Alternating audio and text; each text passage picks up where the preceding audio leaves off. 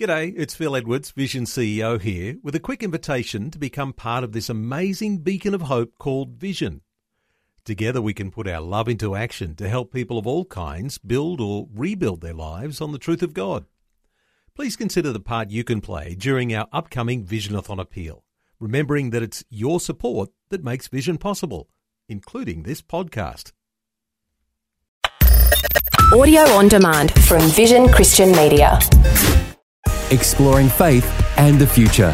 Neil Johnson and Bible teacher Dr. Kameel Majdali. We've been talking about moving from weakness to strength and lots of focus on that biblical character of Samson.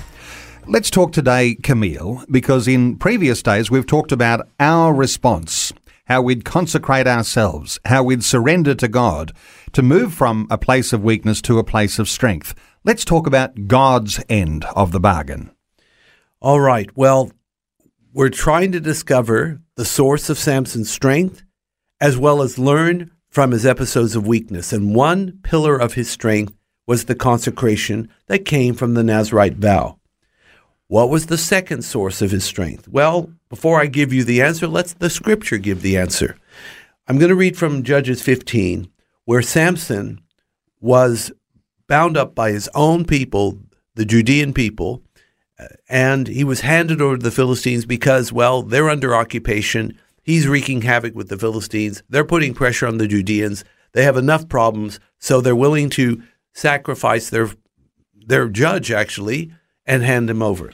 So he's handed it over, and it says in verse 14 of Judges 15, "And when he, Samson, came to Lehi, the Philistines shouted against him, and the Spirit of the Lord came mightily upon him, and the cords that were upon his arms became as flax that was burnt with fire, and his bands loosed from off his hands."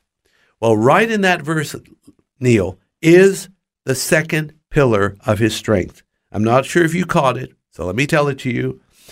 The Spirit of the Lord came mightily upon him.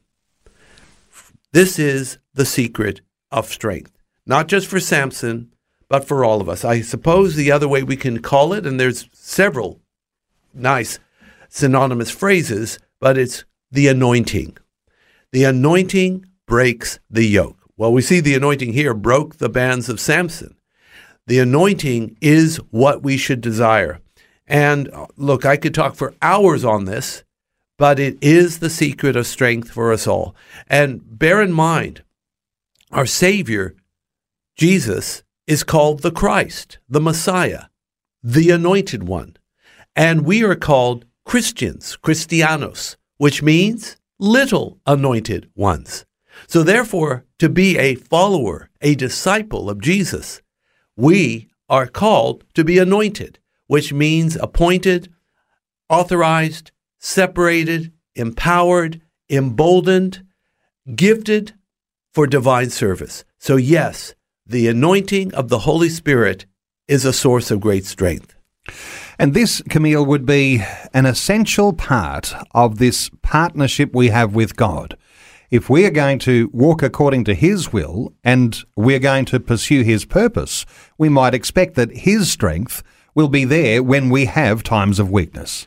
His strength will always be there in times of weakness, provided that we are filled continuously with the Holy Spirit. Think of it like the internet.